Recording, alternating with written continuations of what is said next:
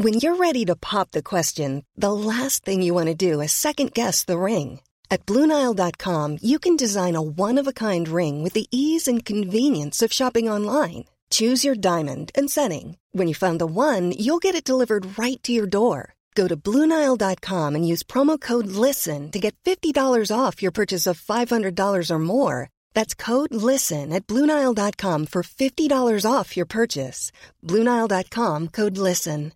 Quality sleep is essential. That's why the Sleep Number Smart Bed is designed for your ever-evolving sleep needs. Need a bed that's firmer or softer on either side? Helps you sleep at a comfortable temperature? Sleep Number Smart Beds let you individualize your comfort, so you sleep better together. J.D. Power ranks Sleep Number number one in customer satisfaction with mattresses purchased in-store. And now, save 40% on the Sleep Number Limited Edition Smart Bed for a limited time. For J.D. Power 2023 award information, visit jdpower.com/awards. Only at Sleep Number stores or sleepnumber.com.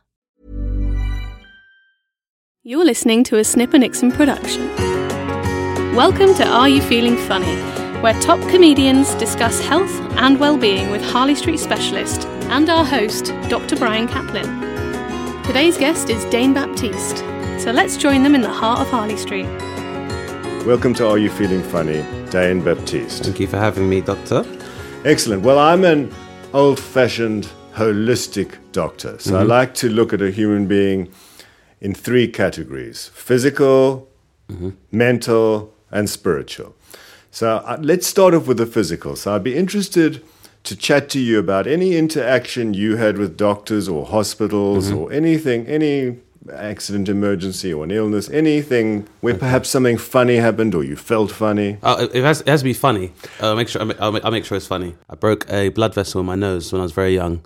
I was fighting with a friend who headbutted me in the nose, so I had a burst of capillary, which I think at the time I also had thalassemia trait, haemophilia, but I think it was only one clotting factor, which was 14. So, but it meant if I did the most slightest pressure would meant my nose would start gushing, and I could make my nose bleed at will. You could? Yeah, which came in very handy for boring assemblies.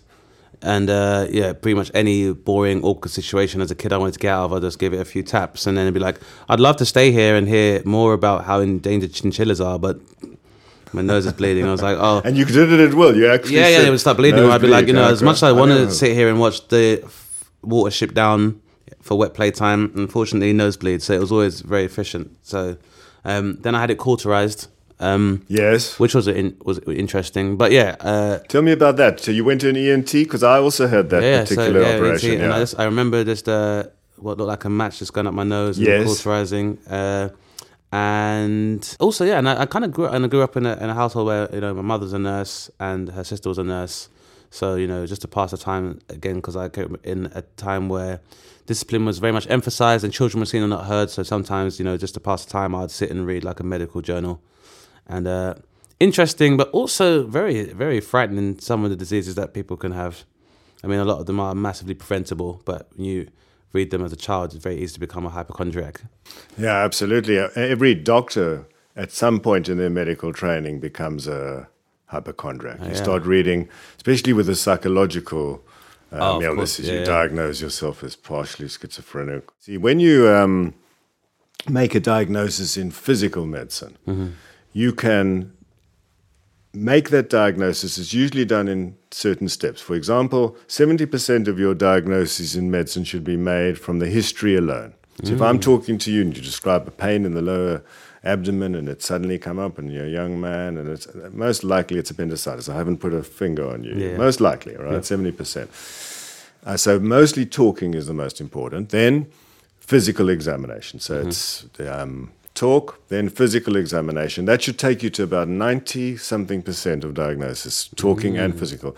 And tests only need for that 5 or 10% at the end. But we're becoming a society that's jumping to the tests straight away, and doctors are actually losing the ability to diagnose with their hands and to do physical. Do you think that's because there's a commercial interest now in being able to jump to diagnoses? Well, it's so, it's almost as if we've got this fascination with technology. Look at everyone using their phones and apps. So it's like you've got an MRI scan. Let's put the patient in the MRI scan and look everywhere rather than use your hands. And, exactly. And have more trust in evolution.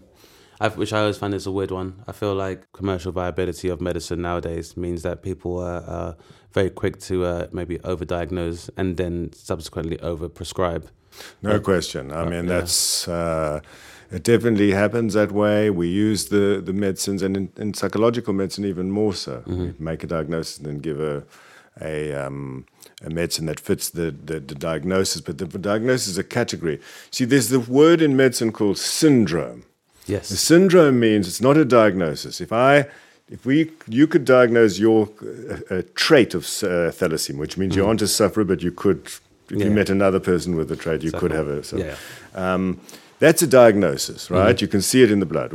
But when you diagnose a syndrome like irritable bowel syndrome, it's about deficiency. You can't actually, there isn't a test for it. So say the syndrome means, yes, we understand that there are people that have constipation, diarrhea, nerves, etc. And if all goes together, we'll call it irritable bowel syndrome. But it's diagnosis by tick box. Yes. Rather than by scientific observation. Same thing with AIDS as well, isn't it? Is that it's a syndrome. It's not necessarily, about people make the mistake of quantifying it as a disease, where really it's more about, like I said, it's more about a series of observations where, this lack of T4 cells means where you're more subject to like opportunistic infections and, because like most people don't necessarily die from the syndrome itself, it's the opportunistic infections, whether it's like Kaposi sarcoma or that's TB all the syndrome. So you can make a diagnosis of HIV positive or negative, but that's not the same as the AIDS. Exactly, yeah.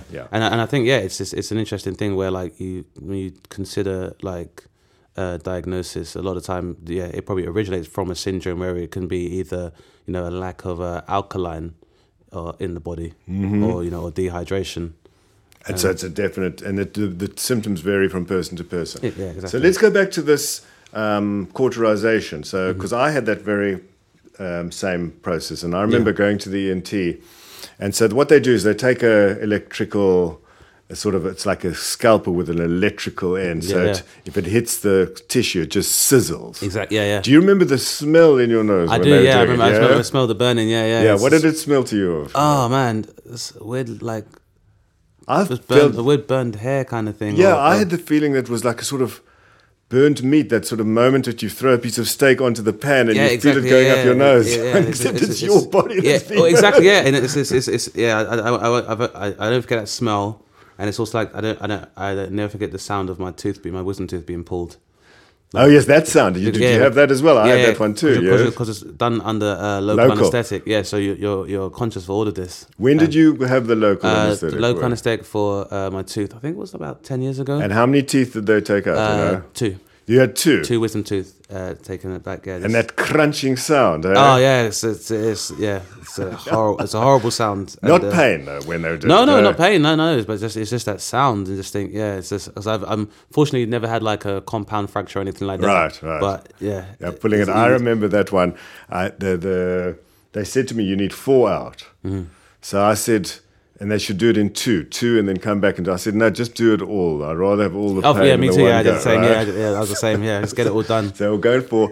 I tell you, the guy, and I'm not joking. He had his foot against the table, like he was pulling. Like this, Oh. And I didn't feel pain. I could feel stress come from him. He took 2 out, and then he says, would you mind if I just have a short break now and have a cup of tea? I said, sure. Like he was really stressed. Lord knows you need a rest. I was bleeding out of my mouth here. So any other contact with physical doctors? Fractured scaphoid. You had a fractured scaphoid? Yeah. Left wrist. And what happened? How did that work? I slipped playing football and used my hands to break my fall. Which you learn obviously with like basketballs. This is why they land on their elbows and they slide along the court, so they don't risk doing it. And it's very, very. I think it's a very common injury amongst like tennis players as well as like the elderly. And the adrenaline. I didn't feel it for like 3 hours. Yeah, went for 3 hours fine. Drove my friend home, was hanging out, and then just this massive weight of my hands that just weighed me down. And I was under the impression that maybe I dislocated my something. and then it began to swell. And then after that, so I went to the A&E and was like, I think this needs to be relocated, and that's fine. I can leave because it was kind of like wrist was just limp. And then after I had a quick X-ray. Did your mom brought you up with a certain attitude to medicine and illness? Or I think she's been very open to like I can buck in some more I'd say cultural trends. Mm-hmm. So yeah, I guess culturally Caribbean men are not really that not very enthusiastic about seeking medical help. But then at the same time, my dad, I'd say, is very progressive considering his generation. So he's had like his prostate exams and stuff, and he stays on top of that. And my mum being a nurse as well, so she's always with my sisters emphasised like good sexual health and she did, being aware of their options so far as like birth control and. What is her field in medicine? I was just nursing, so just general nursing. Yeah, just general nursing. Yeah. So. She always kind of made me aware and was outspoken about her observations of like FGM. What's that? Oh yes, I do know. So she really read like stuff like FGM and there's a lot of sexual health and obviously making me aware of the women's health as well and make sure that I was empathetic to So she was extremely against female genital mutilation. Oh, completely. Yeah. Couldn't be more. Couldn't be more against it, and and. Also, obviously one of my mum's earliest memories of my mother was that she'd had a hysterectomy. Mm-hmm. So I was, and she'd had a tumor in her fallopian tubes as well, which was why she'd had the surgery in the first place. Yeah. Although very later on in life, a good 20 years, had found like fibroids, which I thought was strange. And also originally told me that when I was born because. She had a lot of difficulty during childbirth, and there's an hour. I have a twin sister, but there's an hour between us. So my mother, while doctors were trying to work out if they were going to have a cesarean or just continue with the delivery, so she had severe hemorrhaging. So I was in intensive care for 72 hours after I was born, after we like skin to skin. So it was like a good 72 hours where I was kind of by myself in an incubator because I also had jaundice. Were you the second one born? Or yes, I was the second one. Yes, I was pretty sick, and so I didn't see her for like 3 days, which I think probably we'll come back to the psychological diagnosis. But yeah, so stuff like that, I had kind of like a fascination with it. And I said just reading certain books and stuff could end up, and I grew up in the 80s where during the kind of AIDS epidemic and stuff as well. So. Yeah, I just kind of really, and then because I enjoyed comedy as well, then, we're using the narrative from Comic Relief. It was this mix of like increasing AIDS awareness as well as like learning more about like, and, about like the financial plight in like on the continent of Africa. So whenever we'd go and see like the GP or like a pediatrician, like, because I was having so many blood tests because of the blood vessel bursting, like I'd be sitting there and then learning more about stuff like, preventable diseases and typhoid and tetanus. So you nearly became a doctor then? Did you ever think about it? I think there was a point in time when I was really interested in maybe becoming an immunologist, especially around with the AIDS epidemic, and just did as much research as possible. And and I think because my mother was a nurse as well, so I kind of was like following in that vein and being very interested in it. So even as a kid, I don't remember ever being squeamish when I'd watch like. So it's surgery. all interesting to you. Yeah, it's all interesting. Yeah, so I like as a kid, I liked watching like open heart surgery and stuff. And you did? Yeah. And just because I'm actually quite squeamish. I'm very squeamish about like bodily functions, like going to the toilet and stuff, and I'm very weird about it. But with like stuff like surgery in a medical context, I always find it fascinating. Did you think something odd happened ever with physical doctor or physical medicine, that something peculiar happened? Or myself personally, no. My dad, however, he had pneumonia. And the first doctor had said he had hay fever. Mm-hmm. And luckily he'd got to like hospital in time and they'd given him another X-ray and realised that he'd had a collapsed lung, had fluid on his lung. A collapsed lung? Yeah, but I was just like, how somebody was able to like misinterpret that as hay fever. Seems a long way away. Yeah, a real long way away, yeah. Hi there, sorry. I know I'm definitely not as interesting, but just 2 seconds of your time. We're the company that make this show, Snipper Nixon. We do podcasts, we develop scripts, and much more. If you want to know more about us, find us at snippernixon.com. Oh, and if you are enjoying the show, please comment, tell a friend, subscribe, or send a carrier pigeon. Right, we'll be back after these messages.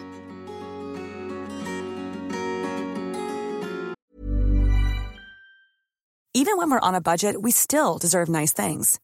Quince is a place to scoop up stunning high-end goods for 50 to 80% less than similar brands. They have buttery soft cashmere sweaters starting at $50, luxurious Italian leather bags, and so much more. Plus, Quince only works with factories that use safe, ethical, and responsible manufacturing. Get the high-end goods you'll love without the high price tag with Quince. Go to quince.com/style for free shipping and 365-day returns. Quality sleep is essential. That's why the Sleep Number Smart Bed is designed for your ever-evolving sleep needs. Need a bed that's firmer or softer on either side? Helps you sleep at a comfortable temperature? Sleep Number Smart Beds let you individualize your comfort, so you sleep better together. J.D. Power ranks Sleep Number number 1 in customer satisfaction with mattresses purchased in-store. And now, save 40% on the Sleep Number Limited Edition Smart Bed for a limited time. For J.D. Power 2023 award information, visit jdpower.com/awards. Only at Sleep Number stores or sleepnumber.com. Planning for your next trip? Elevate your travel style with Quince. Quince has all the jet-setting essentials you'll want for your next getaway, like European linen, premium luggage options, buttery soft Italian leather bags, and so much more. And is all priced at 50 to 80% less than similar brands. Plus, Quince only works with factories that use safe and ethical manufacturing practices. Pack your bags with high-quality essentials you'll be wearing for vacations to come with Quince. Go to quince.com/pack for free shipping and 365-day returns.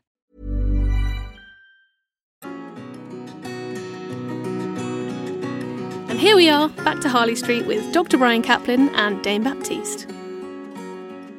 So we'll move on to the psychology. I'm very interested in that you picked up on this, that the diagnoses in psychological medicine they're much more haphazard, you see. So psychiatrists, they often make diagnoses on tick box, whereas in medicine only occasionally, like irritable bowel syndrome or certain syndromes and things which we can't exactly pinpoint or do a test for or see in any way. So we just put it together and we have a tick box. Whereas in psychiatry, most things are made, most diagnoses are made by a tick box. Yeah.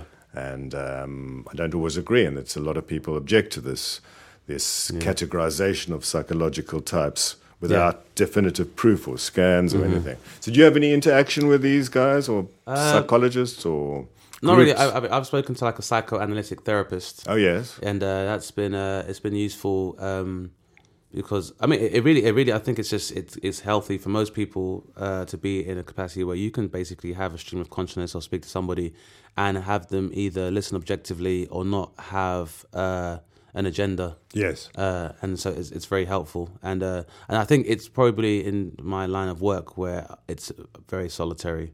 A lot of time you're spending a lot of time with your own internal monologue.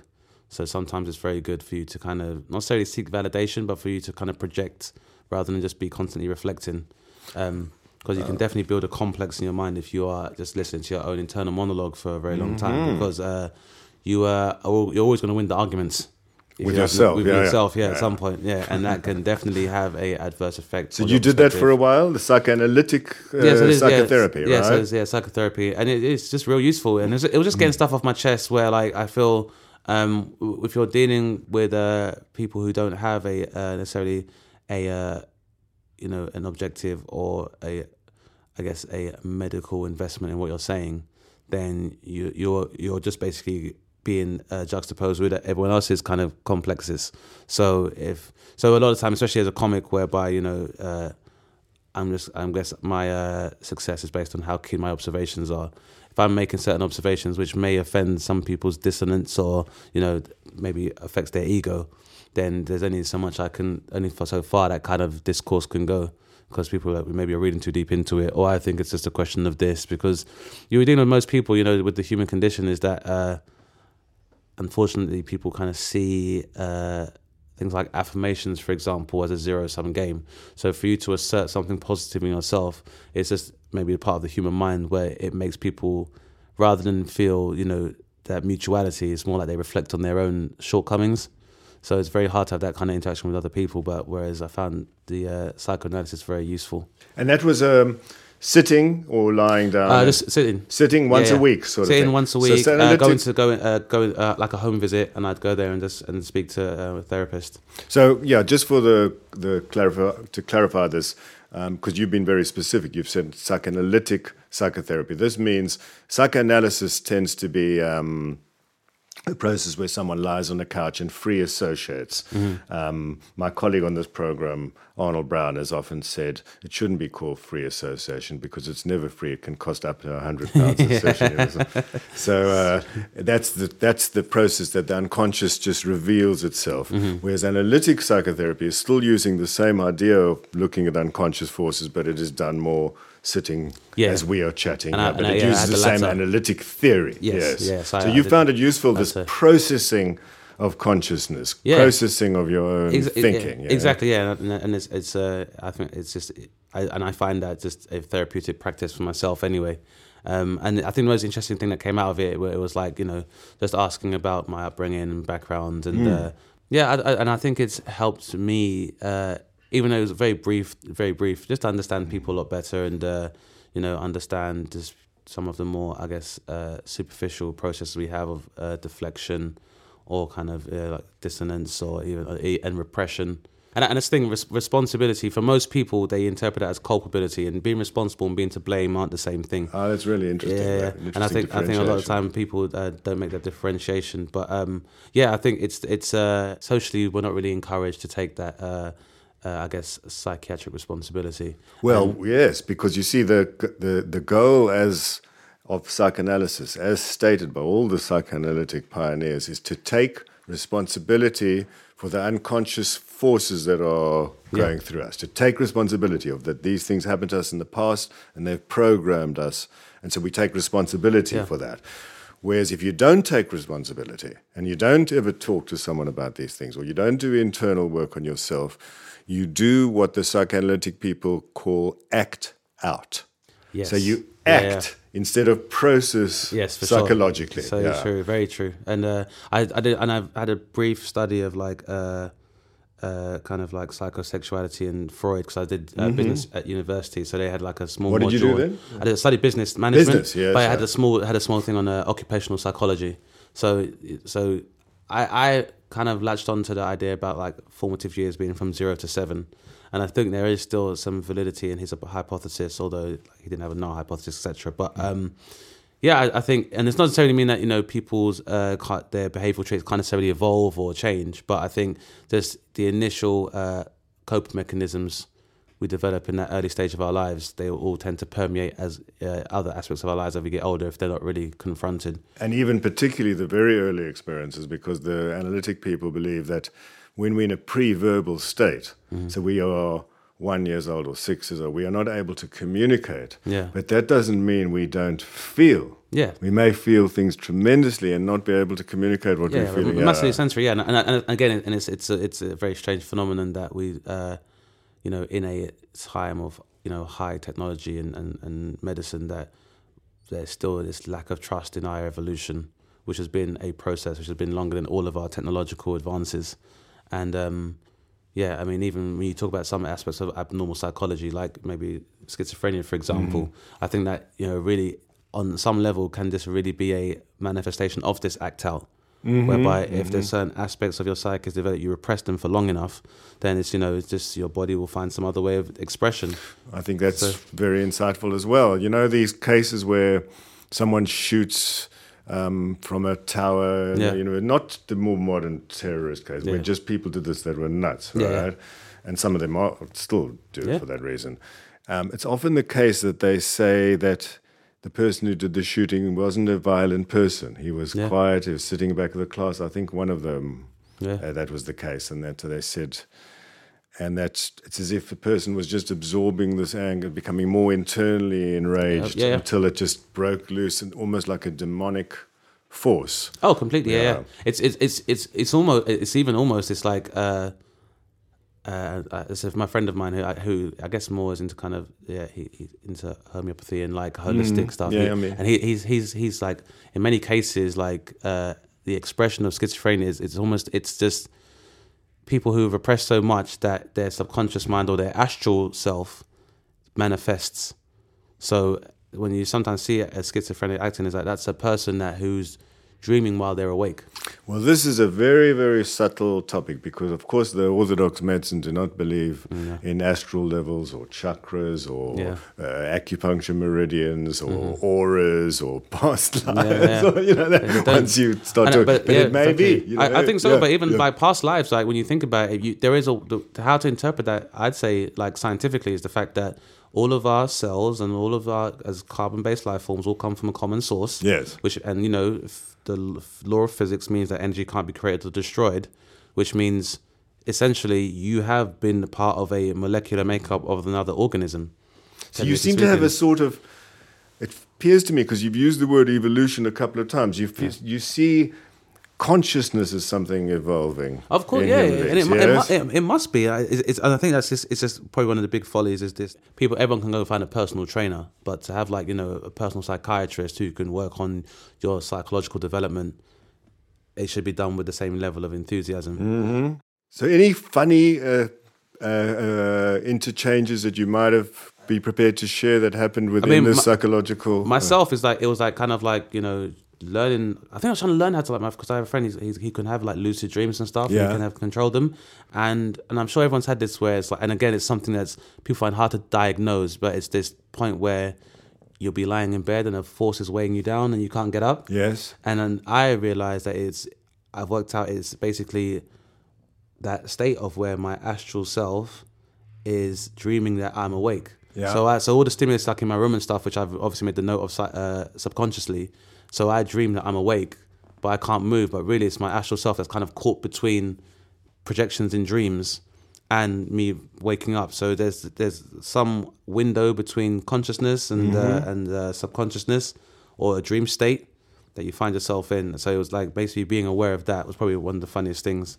Did you have that experience of being completely paralyzed? You couldn't move a muscle? A few times, yeah. What they call an out-of-body experience, yes. And so learning to basically control my astral self, and it's not, and I can't necessarily project at will and have the lucid dreams, but I do recognize when I'm in that state where between the dream state and the conscious state. So you speak, I'm very impressed how you speak sort of very naturally about these other phenomena, as if they are natural phenomenon to you. Yeah, I think they are natural. I think the frequency and the incidence of it means that it can't be disregarded. And also, I mean, just the spectrum of mental health and comedy, there's such an intersectionality between them, in that in order for you to, I think, perform this job to your best level, you have to kind of entertain darker recesses of your mind, and really kind of move towards making, I guess, proverbial third eye observations, and not just ones on a superficial level. You talk about the third eye and sort of interconnectivity to another dimension. Alan Nixon, who is the producer or co-producer with Luke Nixon of this program, he used to manage the comedian Jerry Sadowitz. Yes, yeah. And Jerry Sadowitz, famous incident involving Jerry Sadowitz was at the Montreal Comedy Festival. Oh, yes, I remember, He went up and he said, good evening, moose fuckers, right? And someone came up and punched him, and that was the end of the gig, right? Yeah. So now, I think Alan spoke to him and said to him, well, why do you say that? He says, I had no choice. The gods of comedy said I had to do it. Yeah. No, I get it. I do get the mentality behind it, is that in some cases it's just, the way I see the process of performing comedy is that it's all the observations do start from the quantum of solace within my own head. Yes. And it's just really just trying to project that outward. So it's trying to get a collective consciousness to entertain an individual thought, if that makes sense. So at the same time, while they're all united in laughter and that whole commonality that we found, the real payoff is that point where they're like, well, I've been thinking that for a long time, but no one's ever said it. It's really interesting that I've never heard anyone use that term. That it's a Jungian term, the collective unconscious, that you can... So that you think the great jokes are the ones that break through into the collective unconscious and show a paradox there. Body is possibly a vehicle for something else that's been moving a long time. And maybe and something quite basic. And it's, I think, it's just a big folly of us as a species where... we always make these references to being dominant and there's a dominant species where we really, so far as in the physical form at least, should be working on being a custodial one.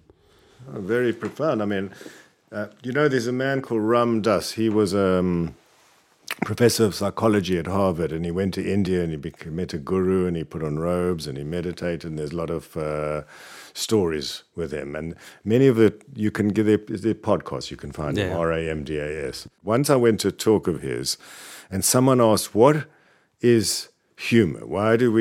Where does the laugh come from? Yeah. And what he took me through something that I'll never forget. He says, imagine different ways of seeing something. We may just see a table. Well, you may see, we could see that this is vibrating, or this is wood that's been, or they're different levels until everything is just objects, etc. And the highest level is everything is oneness. You no longer can distinguish between yourself and everything else. And what he says is that we laugh when it's as if we're putting on different sunglasses. So we put on these glasses, and now we see a little bit deeper and see more interconnectedness. Sometimes we see things as very separate, and life is painful. And he says that when we are two of those ways of looking at something are perceived at the same time, and there's a paradox, it's a funny occurrence. Yeah, it's good. Yeah, and I guess I try and kind of embrace that ethos in more succinctly, where it's like, the best ways to do comedy, I feel, is not to take anything too seriously. And for me, and I use that as a premise where I'm kind of deconstructing a lot of human constructs. Yeah, for me, it's this. I think if you don't take anything too seriously, then it's going to always laugh at the genuine observations. Well, you are echoing what the closest to what we had in the 19th century to a stand-up comedian was probably Oscar Wilde. Yeah, exactly. Yeah. And one of his characters, I think it's in Lady Windermere's Fan, I think, the character says, life is far too important a thing ever to talk seriously about it. Yeah, exactly. Yeah. Too important to take it seriously. Yeah, I agree, man. It's you're not here for long enough for it to really fucking matter, man. That's how I kind of look, and it's fame and infamy are two fingers on the same hand and stuff as well. And it's and for me, it's like, I suppose, and it's probably me romanticizing the process as an artist, but it's like, for me, art is really one of the only ways we can define our humanity, because everything you're creating should have its origins as being conceptual and intangible. So the whole process of, trying to make consciousness perceivable is really what art is. By that token, when you do it, that's how you really will achieve immortality. Let me ask you the question that I ask every comedian on this Are You Feeling Funny podcast, and that is, do you believe in God? I do. Short answer, yes. Long answer, depending on your definition of God. Sure. So, yeah. It's interesting you said that. I once went to a meeting and there was a guy and he had a white collar, and I don't know what that means. He's a canon or preacher or something, but he had the white collar. And someone asked him about Richard Dawkins, and he says, I have never met anybody who believes in the God in which Richard Dawkins does not believe. So in other words, people make a definition of a man with a beard and all the rest of it, but you have your own idea of what God is, and that you're okay with that. Yeah, and I'm okay with it because, like I said, it's religion should be like, it's supposed to be your personal relationship with your own spirituality, and that is dynamic and that's ongoing. Religion should have the ability to evolve. Yes, absolutely. And science should have, and it should be able to say, we don't know, but we're looking. So do you ever participate in any religious things, or so I was raised as a Catholic, and so I was brought up in Sunday school and going to church. But I think at the same time, it wasn't a rigid belief, and there was no suppression of any kind of scientific ideas. Like I said, my mother was a nurse, and so it wouldn't be like, we can't do this because God says so. So anything that would be anything that's benevolent to your makeup and stuff, my mother would encourage that, and also at the same time as well, it was like my dad never went to church, but never missed a day of work. So for me, it was like, I can rationalize that, is that, it's not axiomatic that you go to church and you're a good person, because my father is providing for his family. He's never missed a day of work. And so, rarely uses profanity. So, I mean, and again, it's like, when I consider narratives from people who are of the school of Richard Dawkins. So like a lot of time people will be like, that same kind of narrative will also kind of be conflated with like Islamophobia. And so my whole thing would be then, but then, why are you so rigid about the idea of nation? it's as much as a social construct as the idea of like, you know, a divine being. Because, you know, I think people, of all the isms, capitalism and socialism, there's one ism that just is ubiquitous. It is absolutely everywhere, this ism, and that's tribalism. I've spoken to a guy who's, I've spoken to someone who is absolutely against religion, absolutely against any political order or coercion, and he believes in freedom and sort of pretty left-wing and all the rest of it. And all of that he avidly swears by, but he will still tell you with a straight face that he much prefers Everton Football Club to the red shite on the other side of the city, right? And I think and that's it. It's we are a social species. So again, it does come back to like, you know, just I think it's biology is that just the way we're able to quantify and I guess understand our humanity is, you know, having that ability to project. And so do you think it's something about connectivity? Is that the word that's coming to me from our conversation is that you see a lot of connectivity between mind, body, and spirit, and perhaps between other people, and that maybe people are hurting because they deny the connectivity. Exactly what it is. I think that's exactly what it is. I think, you know, if you look at the pathology of most serial killers, like it's always, you know, from a malformed relationship with their mother.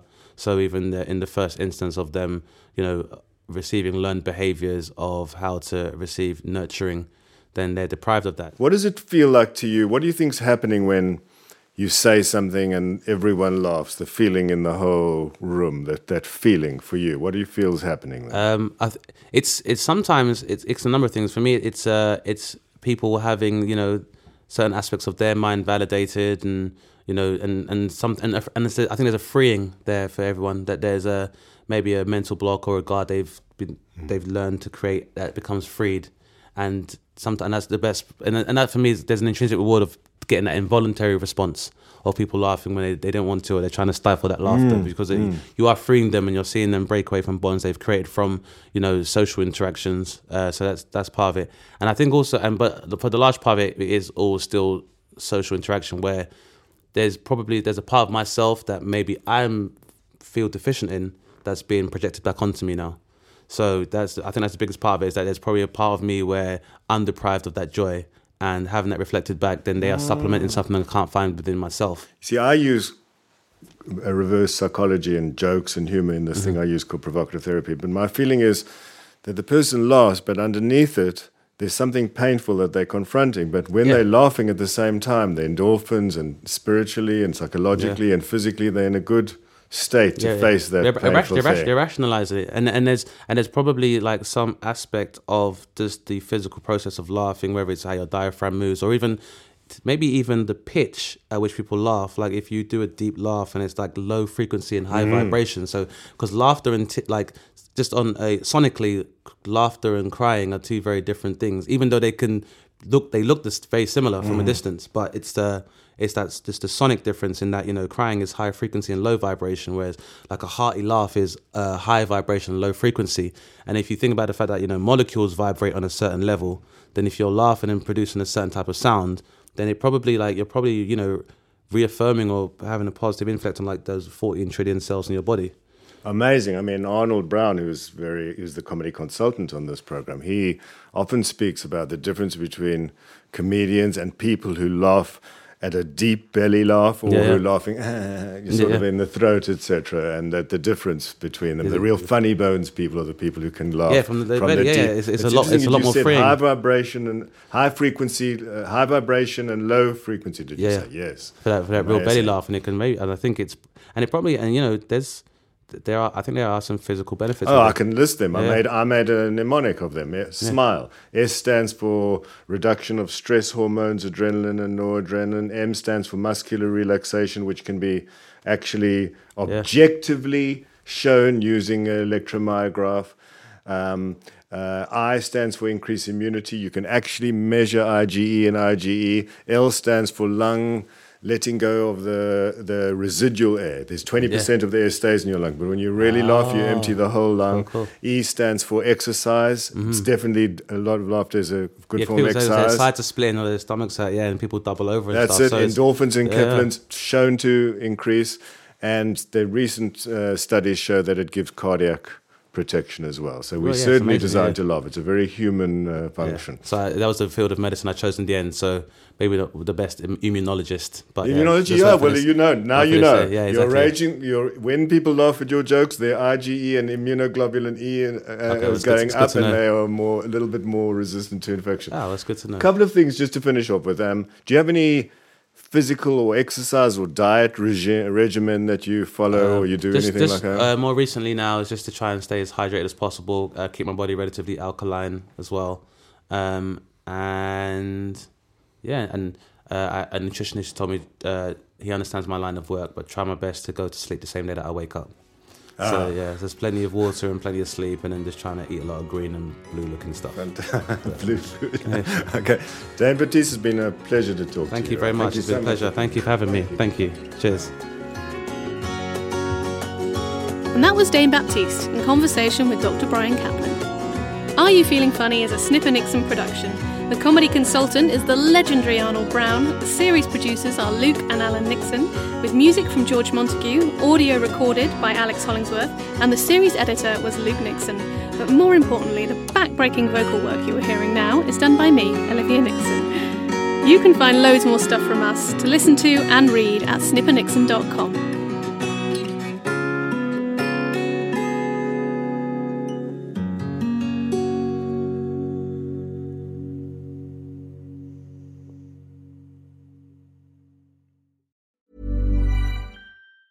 Planning for your next trip? Elevate your travel style with Quince. Quince has all the jet-setting essentials you'll want for your next getaway, like European linen, premium luggage options, buttery soft Italian leather bags, and so much more. And is all priced at 50 to 80% less than similar brands. Plus, Quince only works with factories that use safe and ethical manufacturing practices. Pack your bags with high-quality essentials you'll be wearing for vacations to come with Quince. Go to quince.com/pack for free shipping and 365-day returns. Planning for your next trip? Elevate your travel style with Quince. Quince has all the jet-setting essentials you'll want for your next getaway, like European linen, premium luggage options, buttery soft Italian leather bags, and so much more. And is all priced at 50 to 80% less than similar brands. Plus, Quince only works with factories that use safe and ethical manufacturing practices. Pack your bags with high-quality essentials you'll be wearing for vacations to come with Quince. Go to quince.com/pack for free shipping and 365-day returns.